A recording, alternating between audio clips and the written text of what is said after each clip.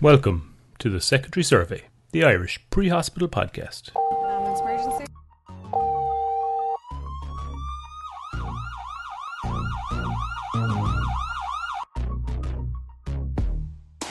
Hello, and you are very welcome to the Secondary Survey. I'm Kevin Gill, and this month myself and Joe Mooney are discussing pregnancy-related emergencies, or as they're called, maternity calls. How are you, Joe? I'm great, Kevin. Thanks a million. Yeah, when we think of maternity calls, particularly in the public consciousness, it tends to be of the uncomplicated pre-hospital delivery, where the delivery is assisted by our pre-hospital care practitioners, or even our call taker at the end of a phone. And this all happens very happily and in a controlled environment. And then it's a happy tale for the family for years to come, and even potential for a photograph with a very smiley ambulance crew in a national newspaper.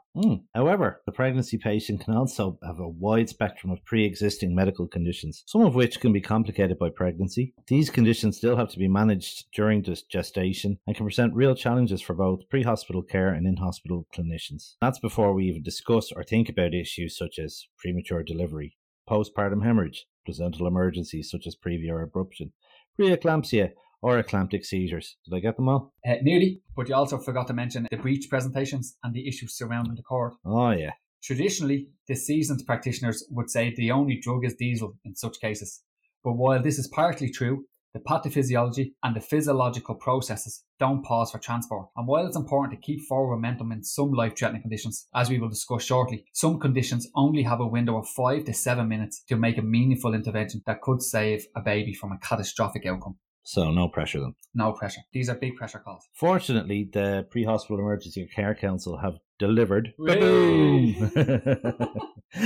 a new suite of clinical practice guidelines for obs and gynae emergencies. These CPGs are aligned with the HSC National Obstetric and Gynaecology CPGs. Well done. Thank you. So we should be in most cases providing a similar or the same standard of care to these patients in time-critical emergencies. We will be recording an episode shortly with an obstetrician to go into more detail of the new CPGs, particularly the mechanics of them. But tonight we will have just a little chat about some of the overarching conditions. What do you think, Joe? Good. Yeah. It's going to be a great episode with the obstetrician. You didn't write this, did you?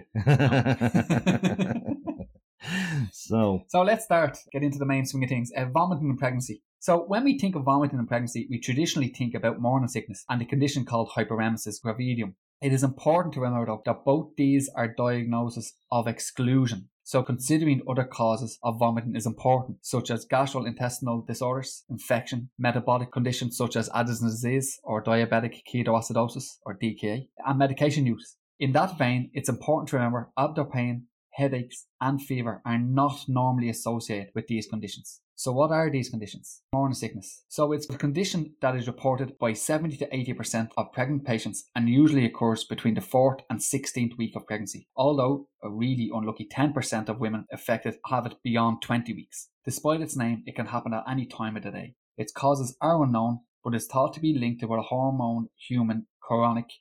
Go on, you can do it. Gonadotropin or HCG. This is the hormone that can indicate pregnancy, and it's produced by cells surrounding the fetus and eventually by the placenta. So I'll just take over as the Harry Potter now, Joe. Thank you. Right, so hyperemesis gravidarum. There you see. Good man, well done. I'd be in Slytherin, is it? I don't know. What? Anyway, that's the height of my Harry Potter knowledge. Anyway, this is characterised by severe nausea and vomiting. Not Harry Potter, but hyperemesis gravidarum. Well, could be. It could be, yeah. It could be a mix of both. So, severe nausea and vomiting, which can be so severe that some women may even seek a termination. Like morning sickness, it's associated with the first trimester, but it can be present for most, if not all, the pregnancy. It is characterised by weight loss of 5% of the pre-pregnancy weight, electrolyte imbalances, metabolic conditions such as metabolic ketoacidosis. As you can imagine, patients with this can be very unwell, so it's important to rule out other differentials. In terms of trying to grade how severe the vomiting is, hospitals use the PUQE scale. Now that is spelt PUQE and stands for the Pregnancy Unique Quantification of Emesis and Nausea. It's a simple survey consisting of 3 questions with 5 possible answers, with the points designated for severity, 5 being the worst and 1 being the least. This allows the patient to be stratified in severity of symptoms and can aid in deciding to which degree of hospitalization may be required. Very similar to a pain score. Pretty much. And probably a question we should also be asking in our pain scores, with another CBG or another episode, is possibly what they also ask, which is the quality of life score. So treatment options in such cases involve the administration of cyclizine and intravenous fluids. It's important to remember that as per our guidelines, ondansetron is contraindicated on the FEC CPG, but it has been added to the updated standards for medication during pregnancy. You may have come across some pregnant women in the community taking ondansetron, so why was it contraindicated? Well, as mentioned earlier, both morning sickness and hyperemesis are associated with the first trimester. This is when the fetus is developing, body systems and anatomical structures. Ondansetron in animal studies had been linked to developmental abnormalities, and there was a belief that this link could lead to the development of cleft palate. So I suppose after everything they learned in the 50 with formaldehyde, they really had to be careful. So this is why it was contraindicated previously by FEC. Yeah, it is now in the upgraded or updated medications use in pregnancy that you can use it in the second and third trimester, and only to be used in the fourth trimester if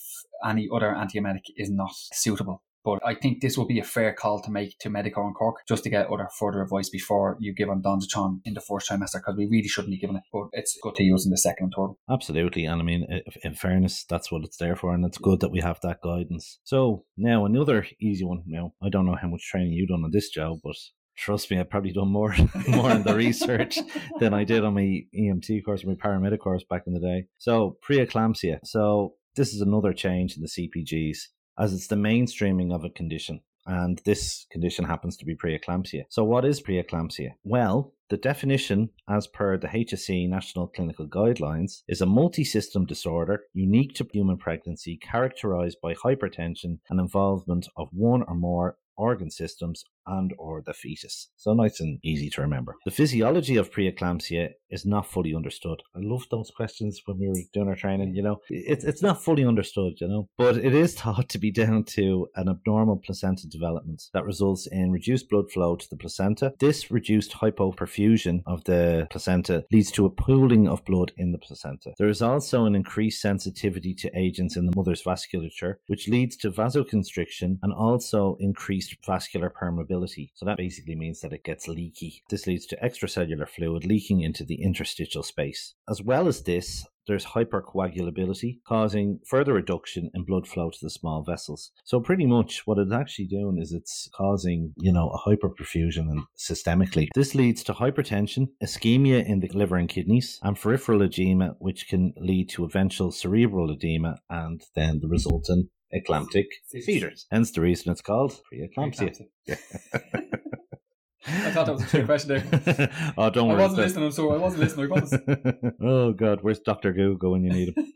So it normally occurs after 20 weeks of gestation, but in rare cases can happen up to 8 weeks postpartum, which I don't think a lot of people realize, and it possibly gets missed. Its symptoms are hypertension, visual disturbance, abdominal pain, peripheral edema, and headache. If it's not treated, it progresses to the eclamptic seizures that I mentioned, which are tonic-clonic seizures. While the CPG refers to it as a preeclampsia, our clinical indications for intervention represent the severe presentation of preeclampsia in the HSE National Guideline. So I think that's really important to remember, is that we're not being asked to intervene with vague symptoms or at an early stage. Absolutely. The CPGs are guiding us to that patients need to be treated at that particular time. Yes. Our treatment option is for 4 milligrams of magnesium sulfate in a 100 ml bag of saline infused over 30 minutes. The reason it's magnesium sulfate is a smooth muscle relaxant which relaxes the vasculature. And of course, we'd be treating our seizures with Nadaz as well on top of that. The only real cure for this, believe it or not, is actually delivery of the baby and the placenta.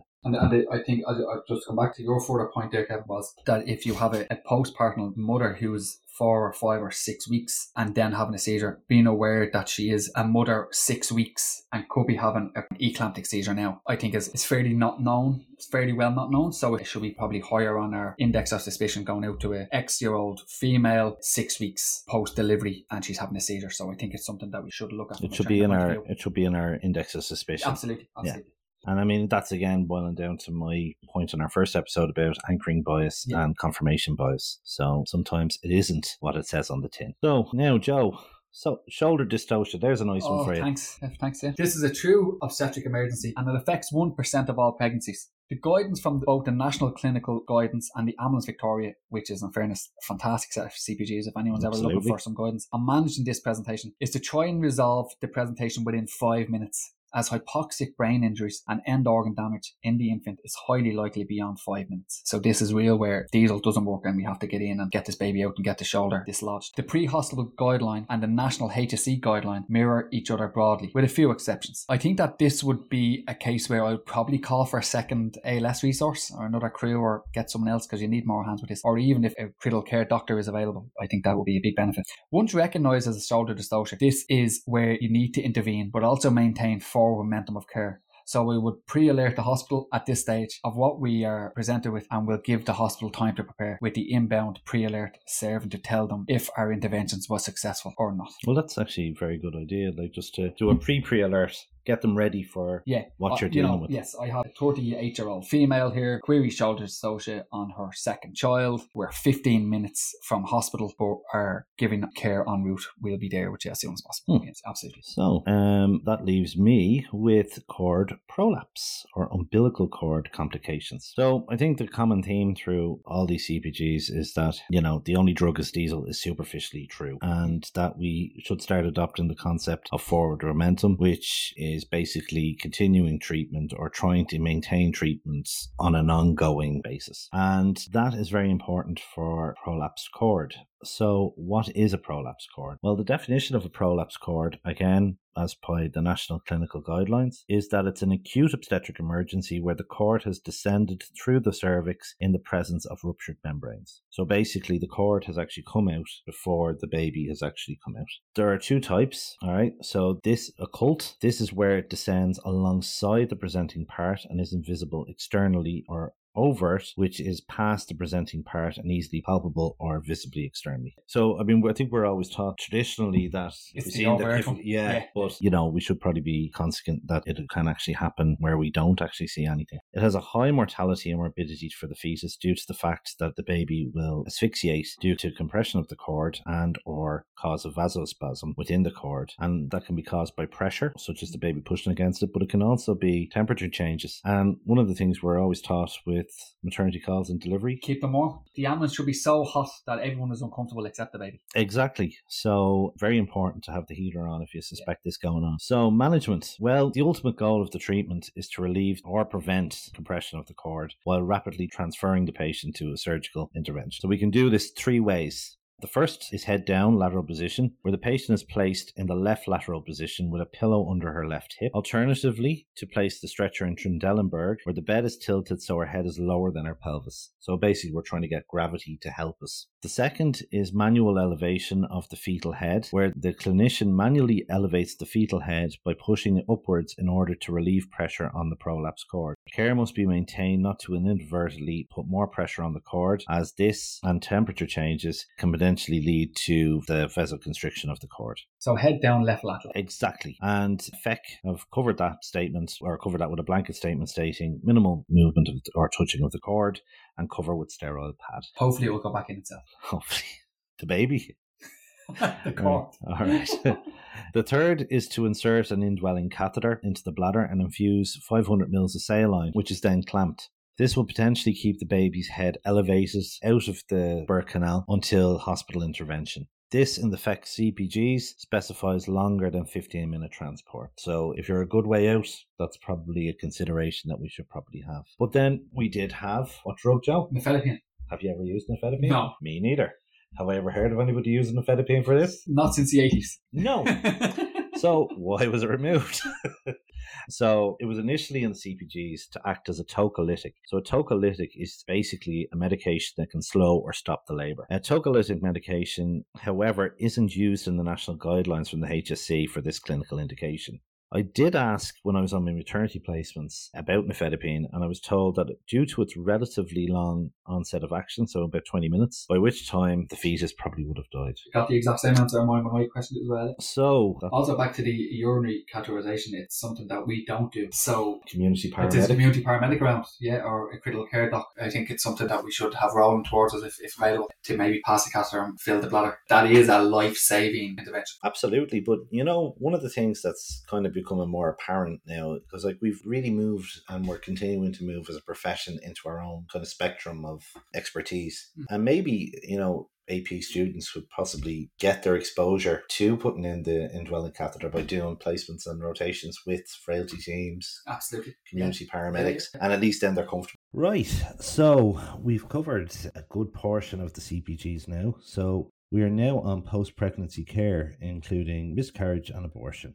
So I think, Joe, you're going to lead us on with this one, are you? I am, absolutely, Kevin. So we've gone through a lot of the cases and conditions that the baby and the mother can suffer from while pregnant. But after the mother has given birth, there is conditions that can happen and can make the mother very sick. And one of these is a postpartum hemorrhage, or a PPH. And postpartum hemorrhage we do see in the pre-hospital community. So you go in and, the baby is out and the umbilical cord is cut and then the mother starts to hemorrhage. And we do have an old and a new clinical practice guideline for this, which is good to see because we have increased our dose of 5 international units of oxytocin to our now 10 international units of oxytocin, which is in line with our in-hospital colleagues. We also have the uterine massage, which is a very nice way of applying quite a heavy amount of pressure to the uterus to force the contractions down. And it's a painful procedure to be done. I think massage is a very misleading term. And I think we need to explain the procedure in depth to the mother and get the oxytocin in. I think the massive big step as well now, and it's great to see that all pregnant women after giving birth will be given the oxytocin pre-hospital. And I think there's a caveat there that if she's having twins or any more babies than that, she doesn't get the oxytocin after the first baby is born. So yeah, I think it's a good CPG. I think it's something that we've come across. I've come across a number of times now. And the oxytocin is a fantastic, I was going to say a medication, but really it's a natural occurring hormone that has just been put in a vial and made by a pharmaceutical company. So yeah, and it's not milligrams and it's not mils, it's international units. So it's nearly like a made up dose from a pharmaceutical point of view. But it's good that we now have the inline hospital treatment as well, that we're given the same dose again. I think so. And I think that, you're after kind of hitting the nail on the head a few times. So we have increased the dose of oxytocin, which is a natural occurring hormone. And I think what we need to understand is what we're dealing with this postpartum hemorrhage, or particularly after the first moments of birth. Basically, it's that the uterus hasn't contracted, so the muscle is very relaxed. And because it's relaxed, the arteries aren't in spasm to ease the bleeding. So our treatments are really to kind of stimulate kind of muscle contraction. As you mentioned, oxytocin is a hormone. And you also mentioned breastfeeding. So the reason why we encourage breastfeeding is because it will naturally stimulate the production of oxytocin, which is a kind of a nice little nugget for you to remember, because it's a free access to oxytocin if you think about it, and it's an easy thing to do. The other thing that they have on it is TXA. So, Joe, you're going to be telling us a little bit more about TXA. Pre-hospital drug, Kevin. Pre-hospital drug. Yeah. We should really get that on should be on a cup and a cap. Or yeah, t-shirts absolutely. or something. Make TXA great again. The women's trial was a massive trial. It was over 20,000 people, 20,060 women in Africa and Asia. And basically what they done was, it was a double-blind randomized placebo-controlled trial. And it basically decreased the chances of dying by 1/3 after TXA was given for a postpartum hemorrhage, which is just a massive, massive survival rate. They recorded 483 deaths in the research.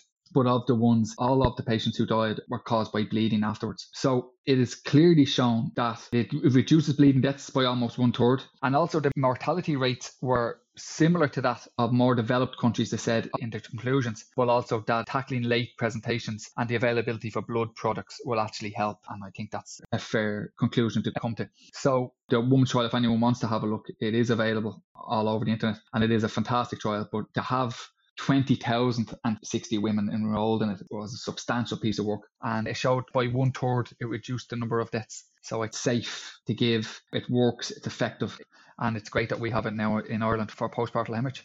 Yeah, absolutely. I agree with you 100% on that one. It's definitely going to be a valuable asset for PV bleeding, particularly postpartum. And I suppose for the people who aren't AP, or not 100% sure what TXA is, so tranexamic acid is basically a medication that we give, and it stops the breakdown of clots.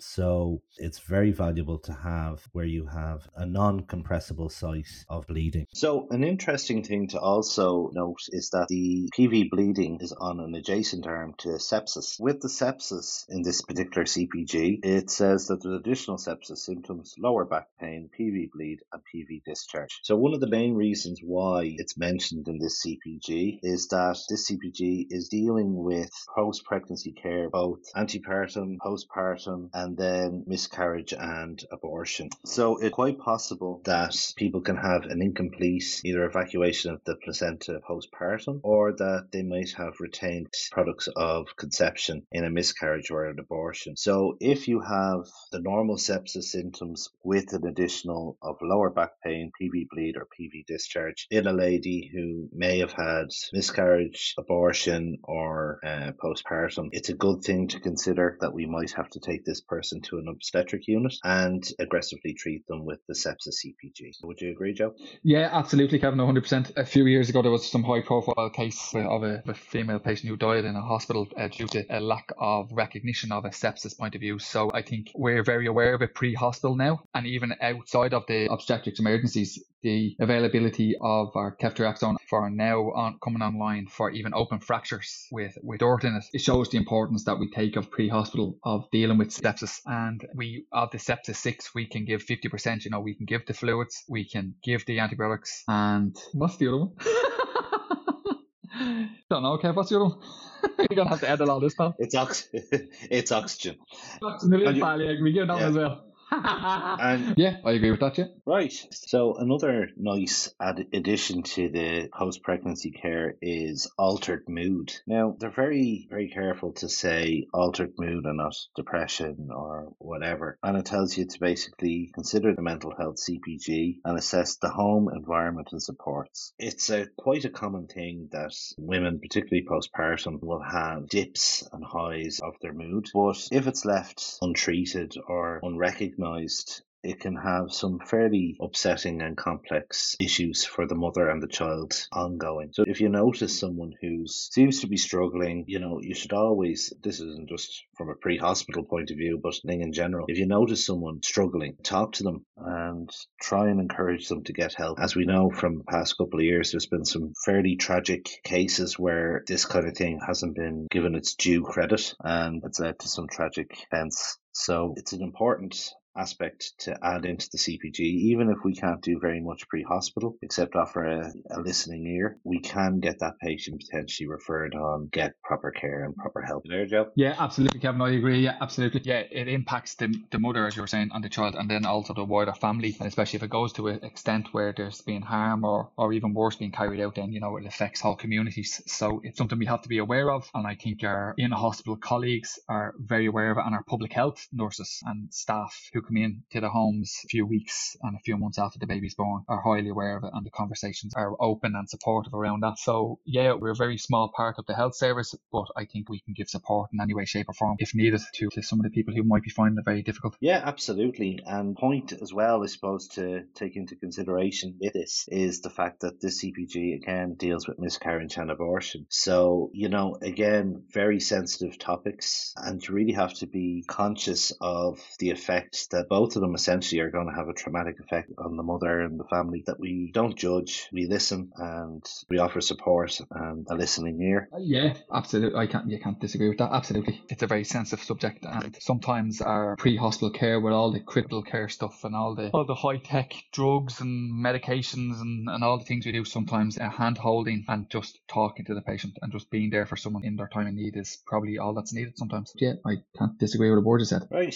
So we're coming up to the end of this podcast anyway. Thank God says some of you. Joe, is there anything that you'd like to add into the mix? Not too much now. I hope you enjoyed the episode. We are planning to have, as Kevin said earlier on, the episode with the obstetrics consultant coming months. So stay tuned for that. It's going to be a cracking episode, and that will be more the nitty-gritty of the physical treatment that we can give and how we can aid and support the mother and baby. So that's going to be something to keep an ear out for. Give us a like, give us a share, any comments, any things you think we can be talking about, drop us a message or a post on Twitter or on Facebook, and take care, and thank you very much, and stay safe.